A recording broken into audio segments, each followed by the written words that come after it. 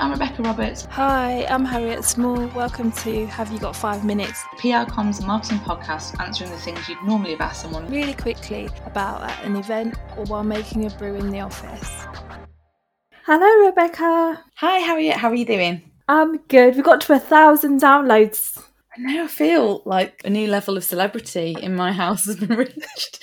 Talking about whether going viral is worth it. I reckon if you ask any social media manager, they'd probably be rich if they had £1 for every time someone's gone, could you make that go viral? I've gone viral. I don't know whether you remember that tweet last year about the restaurant. It's not all it's cracked out to be. That's the thing with going viral. Whether it's for the organisation or for yourself as a person, you have to be prepared for what comes back. So the knock on, you do have to get to a point where you're okay with getting that amount of attention. So whether it be, and also the bad side of it, so the trolls, because they will come out as well, and then you'll get the discourse. So there is a knock on effect, but I guess a lot of people don't think about that part of it. But also there's the subsequent media attention. It's seen as like the holy grail on social. It's just one part of it, and I think the risk is that going viral can kind of almost be seen as like the purpose of your comms plan. And I think having a proper plan, you can create something for the wrong reasons and you have to work through, well, how's that going to play out? Like you said, you've got to be prepared for like the positive and negatives. If it's something that's going to be controversial, the risk is so much higher. If we debase PR and comms just to be about like PR stunts and nothing else, that is just risky. Yeah, and I think it goes back to what are the objectives of your campaign and why do you want to go viral? I think a lot of people forget why they're doing it. For example, I'll pick on Doncaster because it's like the holy grail in terms of public sector social media. If you look at some of the things that Doncaster does, it is related to their work as a local authority and the council. So if you think about the tweet they did recently with the sofa and the fly tipping, it's related to an objective. What are you trying to achieve? So are you trying to create brand value? Are you trying to sell something? You could do the best campaign and it could be the most beautiful, creative, and it can be, you can have the best celebrity, but then it can also flop and not go viral. And then there's other times where you get people doing things that are not so great. The creative is average, but then it resonates with people. So there's no actually like secret formula to it. There's so many variables, like it's timing and context, a bit of luck. You can't control whether something goes viral. And going viral is like, a bonus if it goes viral for the right reasons and you can control that and that's gone well. But I think it's a double-edged sword if you chase it. For our 5 minutes we've invited Arvin Hickman, who's the news editor at PR Week, to talk to us about PR and the industry. Hi, how's it going? So first question, how does someone get PR in the PR industry? Basically, we cover many different things in the industry. And one of the things that we cover, which is really important, are our bread and butter trade stories. So they're basically things like senior appointments, account moves, pitches, agency M&As and restructures, and interesting creative campaigns. So from an agency perspective, if you have any sort of senior hires or you're winning any new business, then just get in touch with me. Other things that we do where we do ask for comment. So another really good tip that I would give anyone in the industry, follow the news cycle, look at what's really interesting in terms of a communications angle. If we don't reach out on social media or just through our usual channels, by all means, just email us and just say, hey, are you aware of this? So-and-so has a view on this. We quite often get that. And sometimes that actually does start an article, if it's something that we may not have come across. So I would say it's a matter of just being as proactive as possible. The other thing I would also say, just be a little bit careful in terms of the sort of things you are pitching, because we get sent so many emails every day. And if they're not really well targeted, or if they're sort of not getting to the point straight away, we tend to ignore them. So I think it's really important to sort of be clear in your focus and clear in your targeting and why you think this is an interesting thing for PR Week readers. And yeah, that's basically it. It's like PRing, I guess, across any industry. And just to follow on from that, so what makes a good PR industry story? Because if you think about, for example, what makes you cover one agency that started off as a new one during the pandemic or not cover another one? It's a really good question, and it's obviously a very subjective thing. So firstly, if an agency by someone who's relatively well known in the industry, then that is generally quite newsworthy. If it's several people who are setting up an agency, then that might be quite newsworthy as well. And sometimes it might just be an agency that's doing something that is genuinely quite different to other agencies out there. But there are other times as well where we will get sent something and we might think on another week that it is newsworthy, but because we have so much else on our plate at that time, we just don't cover it. And sometimes it's very much about the news cycle and timing as much as anything else. And so what are you seeing that is interesting at the moment or giving you insight into where the industry is at? I think what's really interesting at the moment is sort of looking how the industry recovers. A lot of businesses and a lot of agencies have taken a hit. And we're starting to see that actually with our top 150 figures that'll be coming out very soon. People have been made redundant. But now we're starting to see some green shoots. We're starting to see more sort of new business activity. Clients are sort of unleashing more budget. So I think a lot of agencies are now starting to enter what I would call a recovery mode. And what'll be really interesting will be to see how they rebuild their teams and how they rebuild working patterns as things start going back to the office. I think one of the interesting things at the moment is a lot of agencies are thinking about how do we make work more flexible. I think what this pandemic has really done, it's sort of created a circuit breaker in terms of how PR and comms agencies and maybe even in-house comms teams actually worked in the past. But what leaders have now realized is that actually a lot of the stuff that you do in this industry can be done from home. And there's no reason not to have flexible working. And now I think people expect it. So a really interesting thing will be how leaders either embrace this or go back to their old ways. And I suspect the leaders that don't embrace this are the ones that may actually start losing staff. So I think that'll be really interesting looking forward. I was listening to a podcast the other week actually, and talking about the whole kind of workplace culture, and if you've relied purely on like the office kind of ethos, how does that work remotely? And it'll be really interesting for some agencies that have kind of prided themselves on like, we have a wacky slide and free snacks, and then not having that. One of the perks of agency life was that it was fun and you had your ping pong table and your PlayStation and what have you. I do wonder whether that will be sort of curtailed a little bit, and whether some agencies will start treating offices differently. Instead of being places where you sit at your desk and you type away, they're more sort of meeting space places or places where you collaborate, and you're seeing a lot more people working from home. And I think what you'll see actually is quite a number of agencies downsizing their offices and maybe moving a little bit further away from very expensive central London offices. So it's going to be really interesting to see how the industry sort of reshapes and rebuilds from this point. And look, you host a PR Week podcast. How's that experience been shifting between sort of writing, going to audio medium and sort of hosting this new show? I actually really enjoy it. So I really enjoy sort of sitting down with people and chatting with them.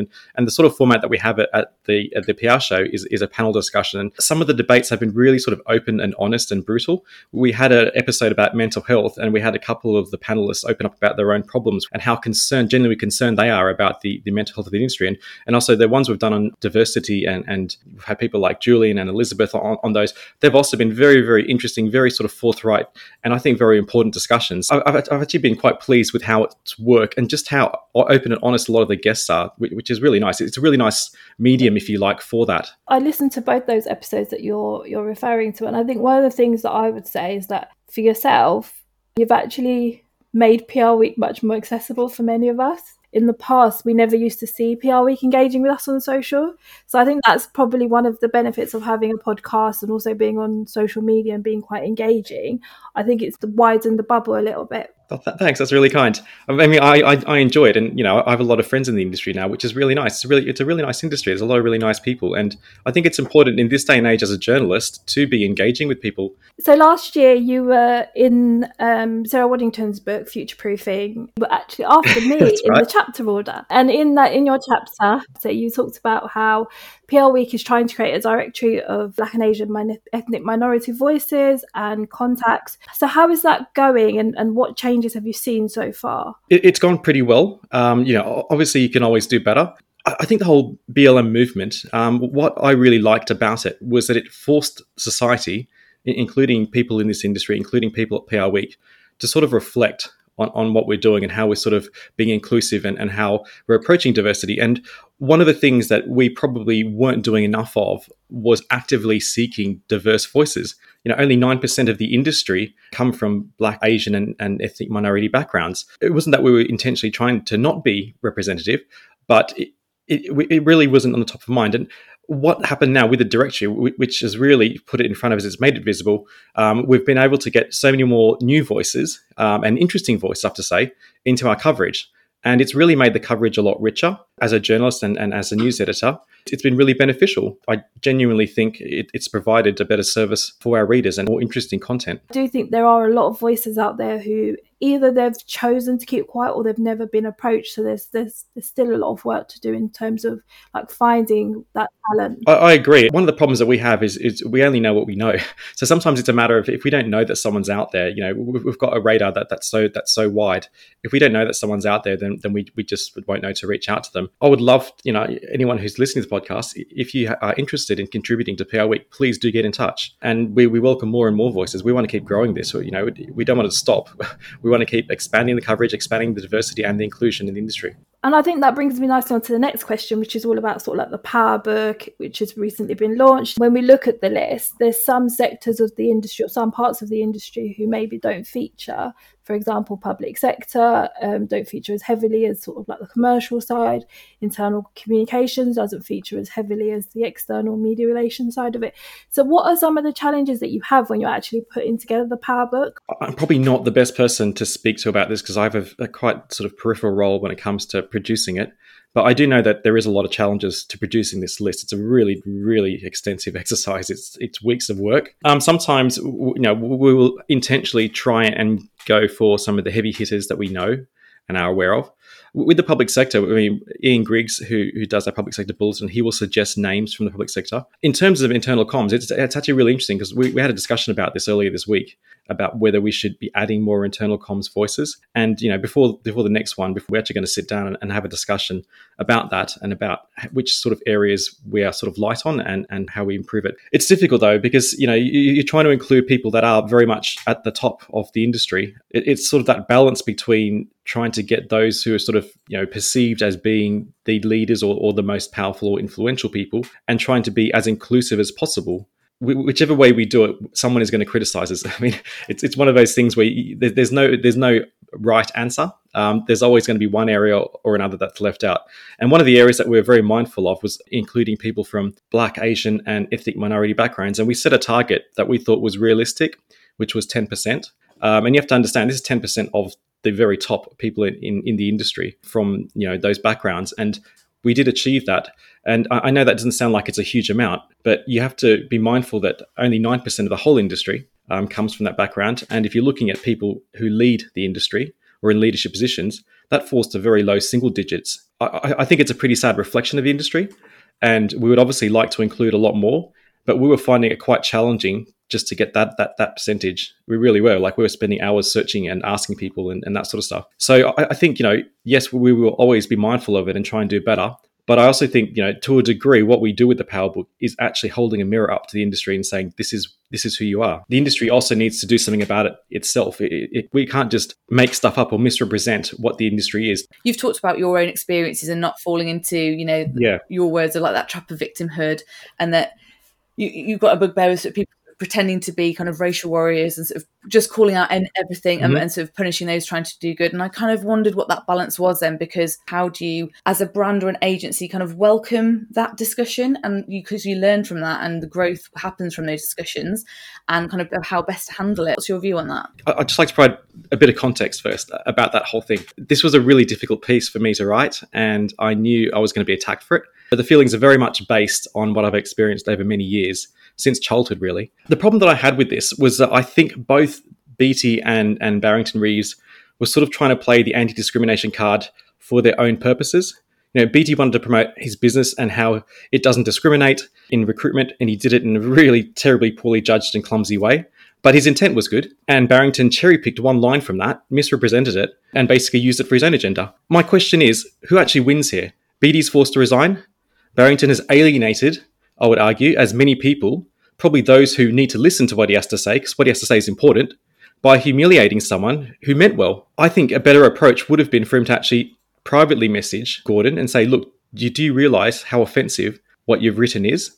This is why it's offensive. I think you need to reflect on that. And then if Gordon had then turned around and said, no, this is what I think, blah, blah, blah, then by all means, go out and attack him and hold him to account.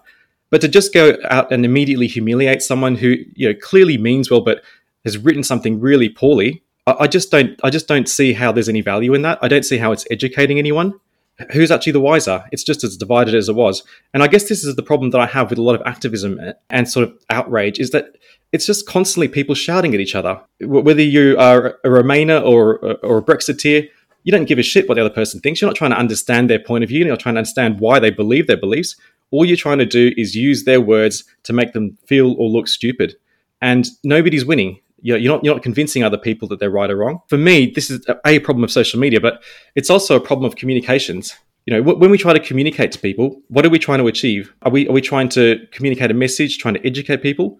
Or are we trying to create division or sow division? I think the lesson for brands, be very careful how you communicate on social media.